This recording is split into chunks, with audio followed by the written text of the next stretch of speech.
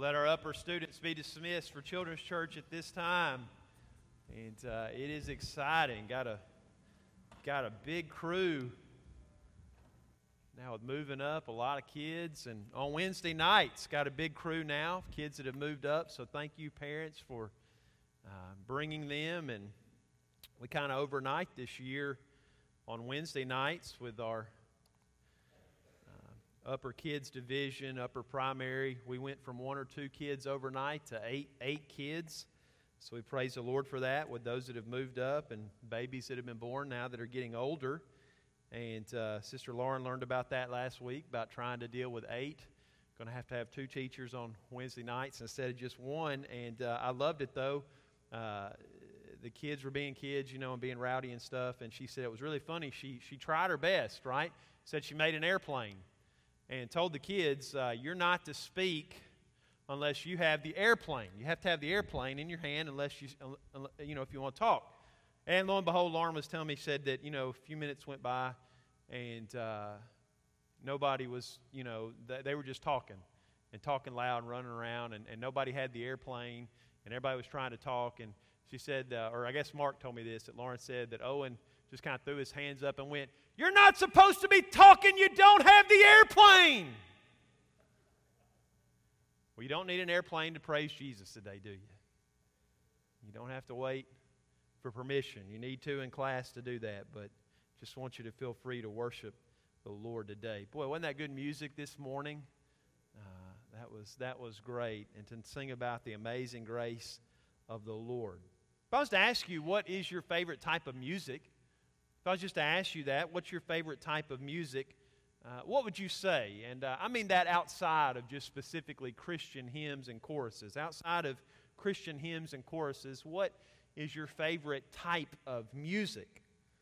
I think my favorite, and I like all kinds of music, but my favorite type of music outside of Christian hymns and choruses is folk music. That's probably top of my list. Just Americana, folk type music, roots music would be my favorite type of music. And there was a guy in the last century, started with his father, but in the 30s, 40s, and 50s, on into the 60s, there's a guy named Alan Lomax that the Library of Congress paid him to go out into America, into the farm workers and out west to the cowboys, those of them that were kind of still left, whose fathers had been cowboys, and into the African American communities where there were those who were some of them sons and daughters still of slaves and grandchildren of slaves. And they sent Alan Lomax out to collect music, and he would record music and collect it. And from that, Alan Lomax, a lot of people say, is the single most influential person on the folk music revival of the 40s, 50s, and 60s in both America and England. He was also sent to England to record a lot of the traditional music there. And you may know some of the people that he made famous, people that were musicians that he went out and recorded that became famous. Among them were the blues guitarist Robert Johnson, the folk and protest singer Woody Guthrie. I think Woody Guthrie wrote that song, "This Land Is My Land." Maybe you learned that song as a child. The folk artist Pete Seeger, country musician Burl Ives, and the country blues singer Leadbelly. All of them, Alan Lomax, this one guy who cared about traditional American music. All of them were made famous because of the recordings that Alan Lomax went out and did. Now, I love folk music, but it's not folk music that has me excited today. It's not folk music that got me up this morning and ready to go. No, today, as followers of Jesus, our calling is not to go out and record music like that, as good as that is. That's not our primary calling in life. But Jesus does have a calling for you. And He does have a purpose for you. Just as Alan Lomax, he knew what his purpose was, and he achieved great things. Alan Lomax achieved great things because he knew what his purpose was, and he stuck to it. A lot of times we wonder, what is God's will for my life? What is God's purpose for my life? What is it that God wants for me? What is it that I should be doing with the time God has given me? This morning, I want you to know that Jesus has called you. Jesus has called you and saved you so that you may help introduce others to the sovereign, holy, triune God. Jesus has saved you so that you may go out and help others worship the Creator God, God the Father. Now that's Jesus' purpose for you, is that you will go and give glory to God the Father and help others do that. That's what Jesus wants. The Father God has a purpose for you as well, and that is that you would honor the Son, Jesus. And it is the Holy Spirit that helps us do both of these things, both the will of the Father, which is to lift up the name of Jesus and honor Him and worship Him. And we do that first and foremost by confessing our sin and serving Him. So the Holy Spirit helps us to know and convicts us that, hey, we shouldn't be chasing all these other things. We should be lifting up the name of Jesus. But then Jesus, if the Father's will is that you would lift up Jesus, the will of Jesus is that you would lift up the name of the Father and that you would glorify Him and that you would help others to do this. You say, what's God's will for my life? In a nutshell, that's God's will. It is God's will that you magnify the Son and that you also glorify the Father who sent Him to save you from sin. You say, well, how do I do that, Pastor? We've sung about the amazing grace of God. We've sung about the amazing grace of Jesus and what He's done for us. So how is it that I do these two things, that I give glory to Jesus or magnify Jesus and give glory to God the Father? How do I do that? And one of the best places to learn how to do that and how to help others do that, which is God's calling on your life, not that you come and sit on a church pew. Yes, He wants you to come and worship. Yes, He wants you to come and hear His Word. Yes, He wants you to come and be an encouragement to other people. And all that's already happened. Within just 1 hour here on this Sunday, all of those things have already occurred.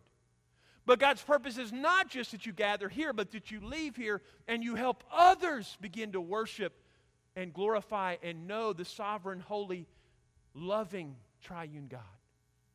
So how do we do that? We learn, one of the best places to learn how to do this, to see how to do this, to experience how to do this, is in Acts 17. So go to Acts 17 and go to verse 15, and let's look this morning at this engagement that the Apostle Paul has with these Greek philosophers, these Greek thinkers at a place called Mars Hill. All right, so Acts 17, starting in verse 15. Now remember, Paul has been on the run. Paul is preaching the gospel to the Jew first and then the Gentile. He's going to synagogues and proclaiming the Word of God. And if there's not a synagogue, it seems like he finds out where the God-fearers are in that community, and he'll go to where they are, frequently in the marketplace or down by the riverside where people will be washing and doing laundry and things. He goes to where people are, first to the synagogue. If there's no synagogue, it seems he seeks out a place where there might be some Jews and there might be some God-fearers. He preaches to them first and then to the Gentile. But boy, this is upsetting everything. Because people's allegiances are changing to Jesus. And as people's allegiances change, it's made folks mad. And so he's being forced. He's being forced to become a missionary. I mean, Paul, we kind of wonder, like earlier in Acts, it kind of seems, he and Barnabas, they went to some places, they established some churches, then they just thought, well, we'll go back and check on them. But God had a different plan. Through this persecution, God has forced Paul. He has led Paul. And Paul has a willing heart to do it, by the way. But God is directing him to go out and to be a missionary all over the world. So now he gets to the place, the height of Greco-Roman culture. All right, so right in the belly of the beast. Next to Rome, this place, Athens, is probably one of the epicenters of ungodliness in all of the Roman Empire. Acts 17:15. They conducted Paul and brought him to Athens. They'd received a commandment unto Silas and Timothy to come to him with all speed. So what do? They depart to go to Athens as well. Verse 16, now while Paul waited for them at Athens, his spirit was stirred in him. Have you ever looked at wickedness? Have you ever looked at the decay within our own world and looked at the sin that is around us? And has it ever stirred you and moved you to think this world and the sin that it's living in and what it's doing? It says Paul waited for them at Athens, and his spirit was stirred when he saw the city wholly given to idolatry. He saw that it was a place full of idols, where everybody was chasing after the desires of their own flesh and worshiping gods that just reflected their own sinful hearts. And he saw this, and it stirred him. It moved him. Therefore, verse 17, he disputed, he engaged, he argued in the synagogue with the Jews and with the devout persons and in the market daily with them that met with him. Then certain philosophers of the Epicureans. Now, the Epicureans, they say, you need to just live life. And you need to live life in a way that whatever's going to bring you pleasure, you need to do that. And there are a couple of different streams of Epicureans. Some of them, the idea of pleasure. If you know the Dave Matthews Band, that was a band real popular when I was in high school. And Dave Matthews basically lives by the Epicurean philosophy. In fact, he has a song where he expresses it very clearly. And if you ever read his articles, he makes it clear that this is what he believes. Eat, drink, for tomorrow we die. Eat, drink, for tomorrow we die. Sleep with who you're going to sleep with. Eat what you want to eat. Get as drunk as you want to get, because tomorrow we die. And so some Epicureans, they said, just chase after all pleasure. Other Epicureans said, no, you don't need to just give in to all those desires, because in the long run it'll be bad for you. So yes, the purpose of life is for you to be happy, and it is for you to engage in what you want to do. But if you're really going to do that, there's got to be a little bit of moderation. So the Epicureans basically, they say, hey, look, it's just, yeah, we're in Athens, and there are shrines to gods everywhere, but just eat, drink, for tomorrow you die. Then there were the Stoics. The Stoics were different. The Stoics lived by a code of honor. And you would discipline yourself. And you would have self-control. And as the Roman Empire got worse and worse, the sin got worse and worse, the Stoics, this philosophy rose, especially among the upper classes. It rose because it was a way that you couldn't control the decay of the Roman Empire, but you could control yourself. And you could have self-control. I think about the way that lifting weights and working out and being physically fit in our society, even as our society is decaying, there are individuals that are very dedicated to taking care of their body and eating just right and disciplining themselves. And they will get up at 3, 4 in the morning to lift weights. And they'll only eat certain kind of foods. And these people show amazing discipline. Amazing discipline. To some degree, the Stoics were like that. If you've seen the movie The Gladiator, that is kind of the philosophy of Russell Crowe's character. He lives that way. He disciplines himself to fight in the arena, to control himself as a soldier, to live that way. That was very popular at this time. So the Epicureans say, eat, live, for tomorrow we die. The Stoics say, no, do not eat and live, for you will die, but control yourself. And show others discipline. And show it to your family, and let them see the discipline that you have. But Paul sees all of this. He sees the idols, and he sees the Epicureans, and he sees the Stoics who are still with us today, even though people don't use those names, they're still with us. And Paul sees them, and it stirs his heart, and he's broken because he knows all of this is idolatry. Verse 18. What'd they do when they saw this guy? I mean, can you imagine this? This is, go to Nashville. Go to Nashville and go there and look at the Parthenon. I used to do this in college. I did this quite a bit, and you need to do this. Next time you're down near Vanderbilt, go to the Parthenon, because that's from Athens.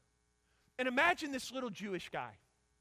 Imagine this little Jewish man in the height of this pagan culture with all these pagan idols and all this pagan worship. Go there and look at the Parthenon there in Nashville, and imagine this little guy, Paul, with the audacity of the Holy Spirit in his heart, who walks up there and says, hey,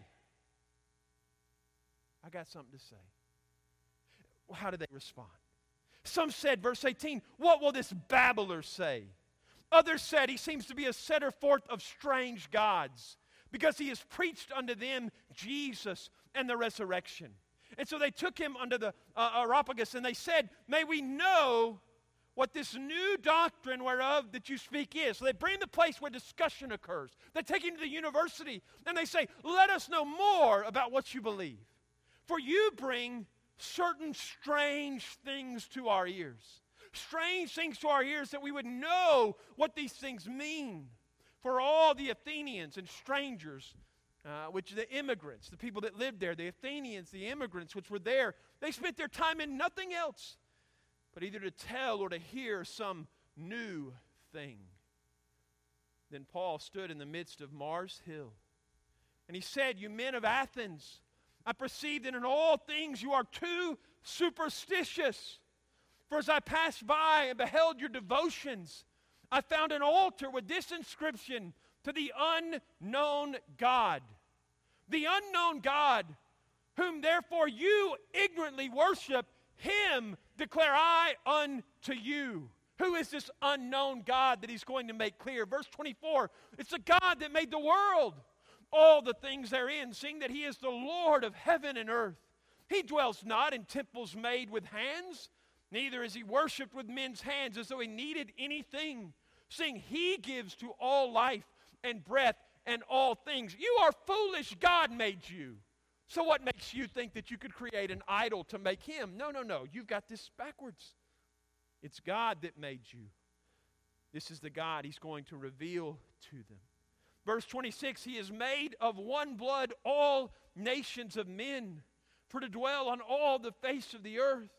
And he has determined the times before they're appointed, and he has fixed the bonds of their habitation, the bounds of their habitation, that they should seek the Lord.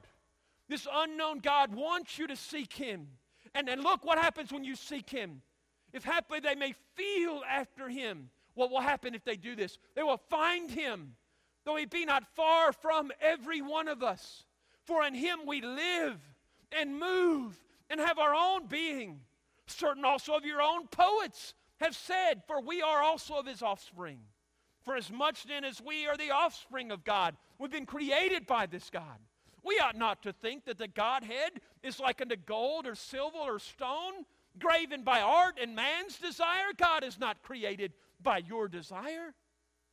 The times of his ignorance where God winked at, it's gone. The times of this ignorance God winked at.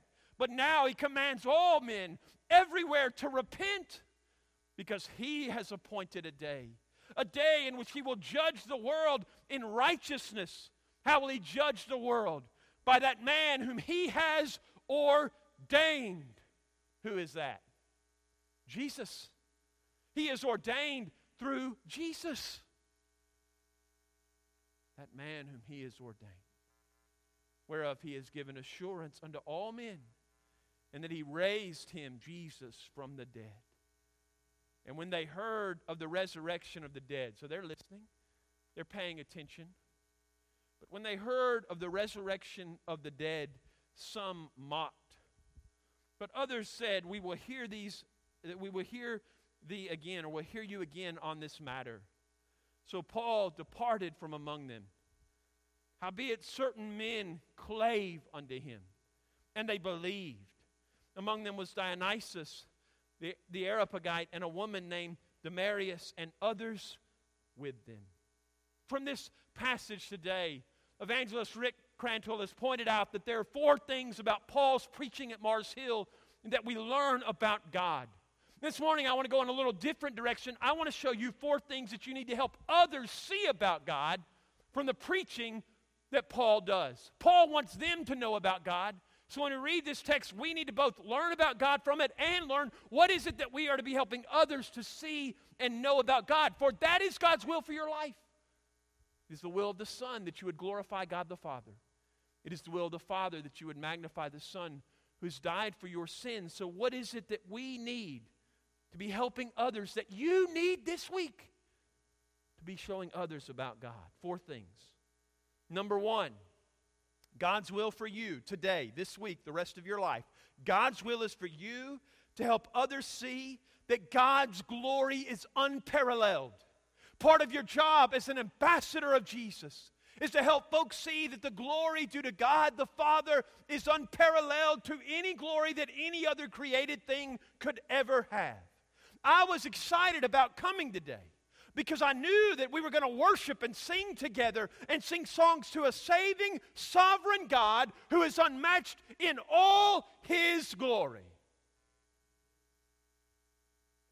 There is nothing else. There is no other thing, period, in this universe, in these galaxies, that is worth the praise of our Creator God. William Barclay tells that there were many altars to the unknown God in Athens. There were actually, it wasn't just one, there were many altars to the unknown God. You see, something had happened 600 years before. Now, when something happens 600 years before and it's still affecting today, that's a pretty big deal, right? That's longer than the United States of America has been a country. So when you think in time that an event 600 years ago was still affecting Athens when Paul showed up, that's a big deal. What had happened? 600 years before Paul is there preaching, a pestilence had overtaken the city. It had overtaken the city. And so there was a Greek poet. Now remember, their poets, they believed, were infused with the divine. The poets would speak the words of God. And so there was a poet among them that said during the middle of this pestilence and this plague, he said, we need to get sheep that are black and white sheep, and take them and release them into the city. And what this poet said, wherever the sheep stops and sits and lays down, wherever a sheep stops and sits and lays down, offer a sacrifice. For every one of the sheep, wherever they are, wherever they stop, wherever they sit down, right there, offer a sacrifice. And what this poet said was, he said, wherever they stop, sacrifice to the God whose shrine is nearest to that sheep. That way, this pestilence, the sheep will go all over the city, they'll stop all over the city, and will sacrifice to every god that there is, and maybe whatever God has caused this calamity in our city, it will stop. Now then he said this. They said, well, what do we do if a sheep lays down in a place where there's no shrine anywhere near? What do we do then? And this poet told them, he said, then make a sacrifice to the unknown God. Because maybe, with all these hundreds and hundreds of gods, there may be some God that we don't know. And so if one of the sheep stops in a place that's nowhere near a shrine, go ahead and make a sacrifice and make it to the unknown God. And so here is Paul. And Paul has shown up. And these people for 600 years have been acknowledging that somewhere there is a God that they do not know. They do not know what he desires. They do not know what his will is. But they know that he is there. For 600 years, Athens, the pinnacle of Greek culture, worshipped in ignorance. But this morning when we came, we did not worship the unknown God in ignorance. We know who that God has shown us that it is his Father. It is his Father. Now why? Why do we need help? Why do we need to be about the business of helping others to give God unparalleled glory? Well, Bill Bright, famous evangelist to college campuses in the last century, started Campus Crusade. Right before he died, Bill Bright wrote these words. Bill Bright said, I've always believed in heaven and hell. But after I became a believer, I really didn't give a lot of thought to it. But in recent months, he's preparing to die, he said, in recent months, I've been writing on heaven and hell a lot. My logic is this: the God whom I've been worshiping created at least 100 billion known galaxies. Some astronomers would say 200 billion. By the way, as of 2016, based upon new power within the Hubble Space Telescope, they believe that there are 2 trillion galaxies in the known universe. That's 10 times more than they previously thought. Bill Bright said this: does our generation give God credit for this? No. They say it was just a big bang. But it was the great Creator God who made all this majesty and all this glory that the telescopes now allow us to see. Can you imagine then, just knowing what we see through a telescope of what God made? Can you imagine what he's done to create heaven for his people? And what I mean by that is the New Jerusalem, the place where Jesus said that I go to prepare this for you. He said, can you imagine? No, you can't. Because 1 Corinthians 2:9 says, eye has not seen, nor ear heard, nor have entered into the heart of man the things which God has prepared for those who love him. If the God of the galaxies deserves your praise today, say amen. If he made that, if he made things like this, we had that eclipse, and the guy from Canada came, and all the way from Canada came down so he could be right here to just look at one thing God's done. One thing, just an eclipse. If God has done all that, can you imagine what the new heaven, the new earth? Oh, the Bible's so clear. This old heaven, this old earth is fallen under sin. So the timeline of the Bible shows us what has happened, but it shows us that God has not given up on His creation. He has not stopped. And if God has made this, can you imagine when we get to experience it not in sin, but we get to experience covered in the righteousness of Jesus? Well, I know it's true. Eye has not seen, ear has not heard, nor has it entered into the heart of man what good things God has prepared for His people. If He deserves unparalleled glory, say amen. Look at it. It says in verse 24 of chapter 17, God made the world and all the things therein, seeing that He is the Lord of heaven and earth. Your calling, number one, is to help others see God's unparalleled glory. Number two, what's God's will for my life? Is to help others see the unparalleled glory of God the Father. Number two, it is also to help others see God's mysteriousness. The Athenians are not totally wrong. There is something about God that is above and beyond us because we are the created beings and He is the Creator. This is why we do not take God's name in vain. This is why in a generation where you can turn on any television show almost, you can watch thousands of movies, you can get on the internet, you can go to public schools, you can go in the supermarket, and you hear all these people that will use the name of God in vain. We are the people who do not do that. Why? Because we know this is a name to revere and to honor, because our Creator is beyond us. We need to help others see God's mysteriousness. Look in verse 25 and 26.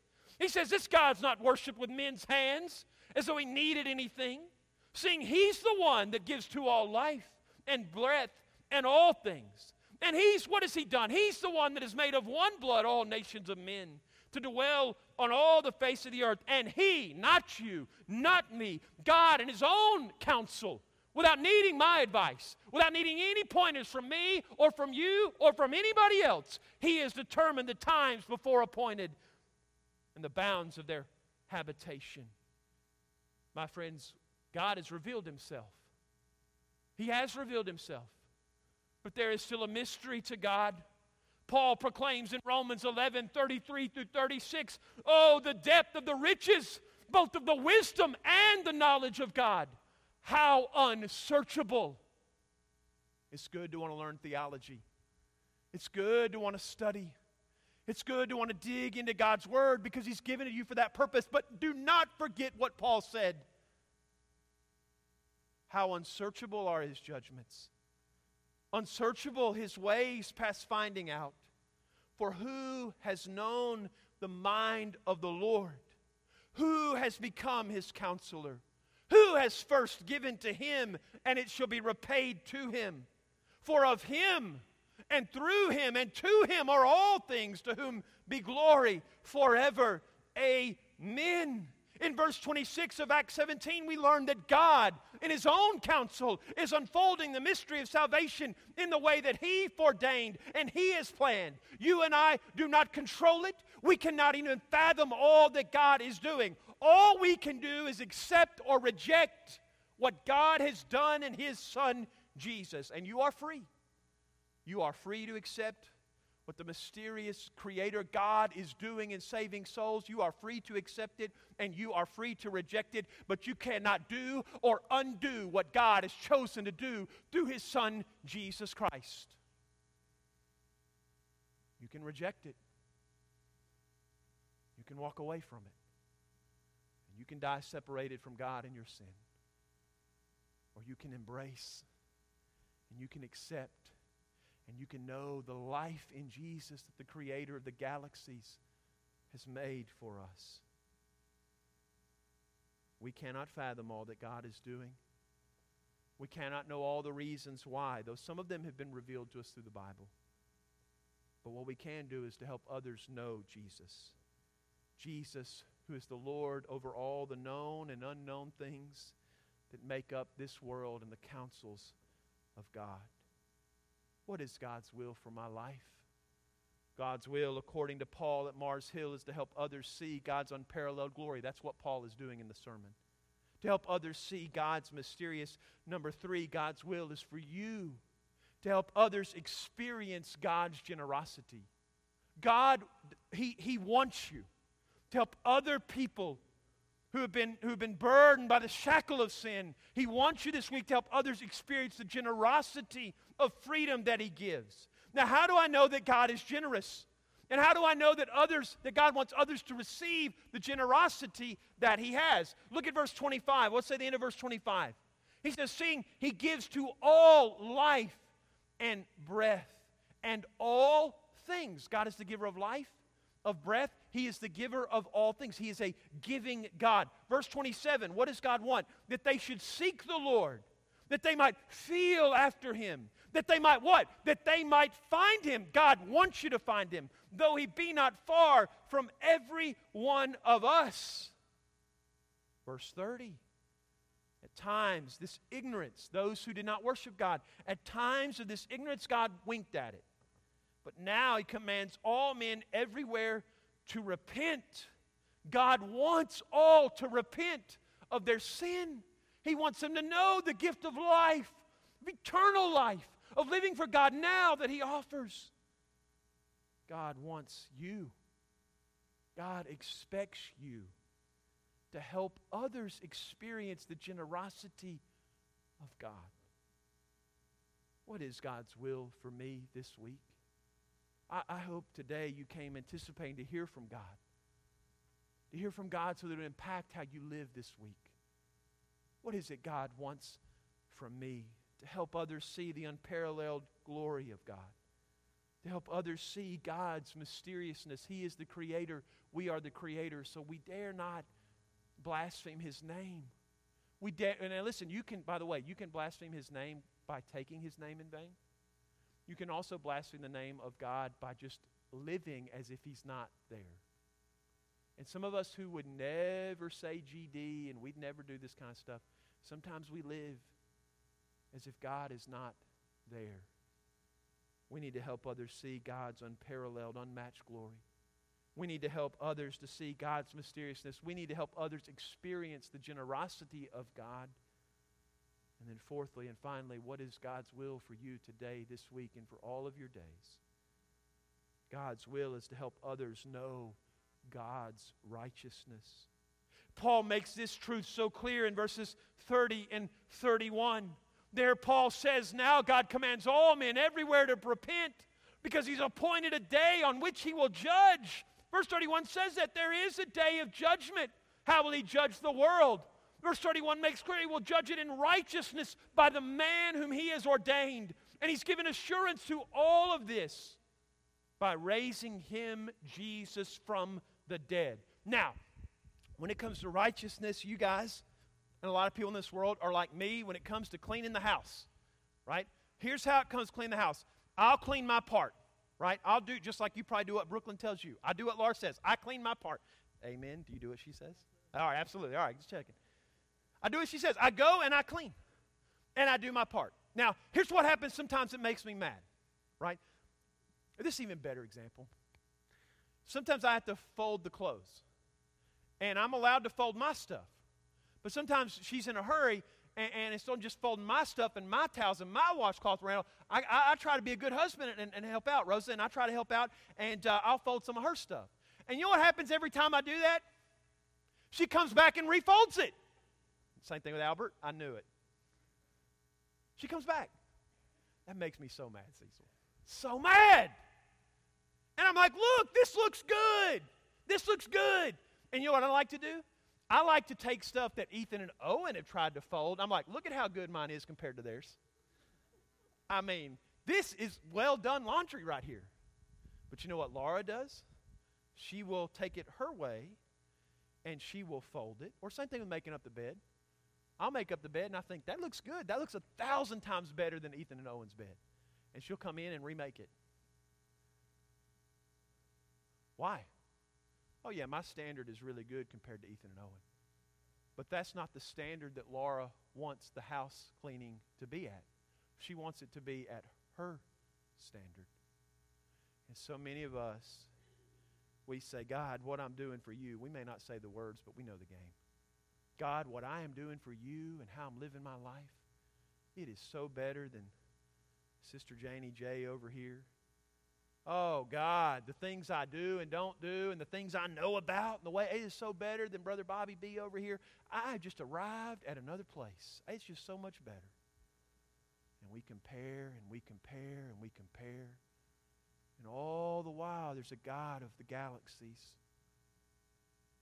There's a mysterious God who's revealed himself to us. And all the while, he's looking at our little comparisons. And he's saying, no, I did not make you for some small, petty thing to compare yourselves to sinners that are sold under sin. I made you to know me and to worship me. And the standard of worshiping this God is the standard of complete and perfect righteousness. It is the standard of Jesus. And so what is God's will for your life? It is to help others to stop comparing their lives to the rationalizations that they have made that make them better than other people around them. And it is a hard task, but it is one the Holy Spirit will equip you to do. It is to confront them with a God who says, stop rationalizing your sin. Stop rationalizing why you are living at this level and staying in this sin and this idolatry. Stop, stop, stop. And recognize that the standard of God is the standard of His righteousness. And when you do that, it will grip a sinner with despair. And they will feel hopeless. And they will feel and they will know in their heart the truth that they could never live up to the righteousness of God. And that is when you show them, when you tell them, when you preach to them, when you proclaim to them, when you witness to them that you are right, you will never live up to the standard of God. That is why He sent His Son to save you.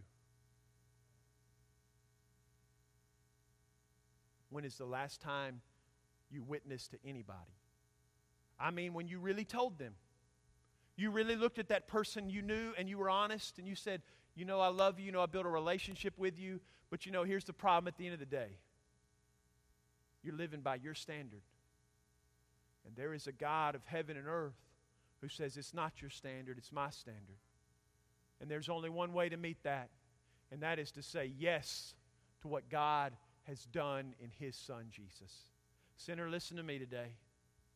The reality of Paul, what he was telling those Athenians who were so wise in the things of this world, is that without this one Jesus who is resurrected from the dead, there's no hope for you, because this is the one. It becomes clear in Revelation. This is the one who will judge. This is the one who will come and destroy the effects of sin. He's defeated on the cross, and He will return, and He will complete this work. He will judge. When the Athenians heard that, most of them turned away. They said, no, this Jewish carpenter Jesus, He's going to forgive my sin. He's going to judge me. And they turned and they walked away. But praise the Lord that Paul exposed the righteousness, the rightness of God. Because it says in verse 31, there were certain men that clave unto Him. Why did they cleave? That's the language that's used in Genesis of Adam and Eve coming together, the most intimate type of relationship. Why does it say that they cleaved unto Him? You know why they cleaved unto Him? Because they knew that without Jesus there was no life. Most walked away and left, but certain men clave unto Him, and they believed. Among them was Dionysius the Areopagite and a woman named Marius. There's a man and a woman that is representative of many other men and women. Many walked away. But there were those who heard of the righteousness of God, of the generosity of God, of the mysteriousness of God, and they gave God the glory He deserved by believing. So what about you? What about your life? What about your plans? What about your future? Are you all about the glory of God and helping others to know it? Are you all about the generosity of God? And how through Jesus He is generously, that this God poured out His own life, the one who gave us life, poured out His life and died so that you may have life? Are you all about knowing that and helping others to know it? Are you about helping those that are blind in ignorance? You don't have all the answers. He's a mysterious God. But are you all about helping them know the one answer that we need? The answer of Jesus. Paul is so determined and he's so focused. Paul knows what the purpose of his life is. It doesn't matter if he's with the Athenians or with the Jews or a little slave girl in a market who's under the power of the demonic. He knows that his calling is to bring glory to God by proclaiming Jesus. My friends, today, God is a big God who's done amazing things. And He has made you not to live in sin, but to live for His Son. If God is worthy of praise, say amen. He is worthy. I hope this morning you've got a small glimpse. This is very inadequate because, like you, I'm a created being. But I hope this morning, through the music, through the fellowship, through the preaching, sinner, listen to me. I hope you've got a small glimpse that God made you for so much more than that sin that you were living for. He made you for Himself, to worship Him and to know Him and to live. Don't stay in death. Come and embrace the life. Father God, as the musicians come, Father God, I ask right now, Lord, would you let a little piece of your word that we read, a little glimpse of who you are, Father God, I ask you, I beg you this morning, Father God, would you impart a little bit of that word through your Holy Spirit to these that are listening today? Lord, there is one who came here today, and Lord, they are lonely, and Lord, they feel they're at the end of their rope. And Father God, they came today just looking for something, anything, Father God. And you chose not to just give them anything today, God, but through your word, you've given yourself. You've shown who you are, that you can give them more than the empty life that they have. You can give them Jesus.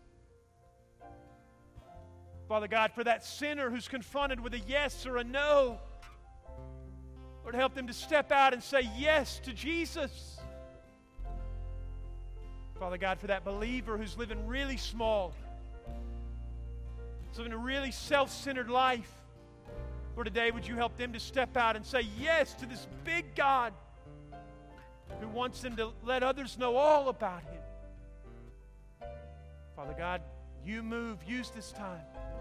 Lord, we will give you praise and glory in Jesus' name. Would you stand with me this morning? We're going to sing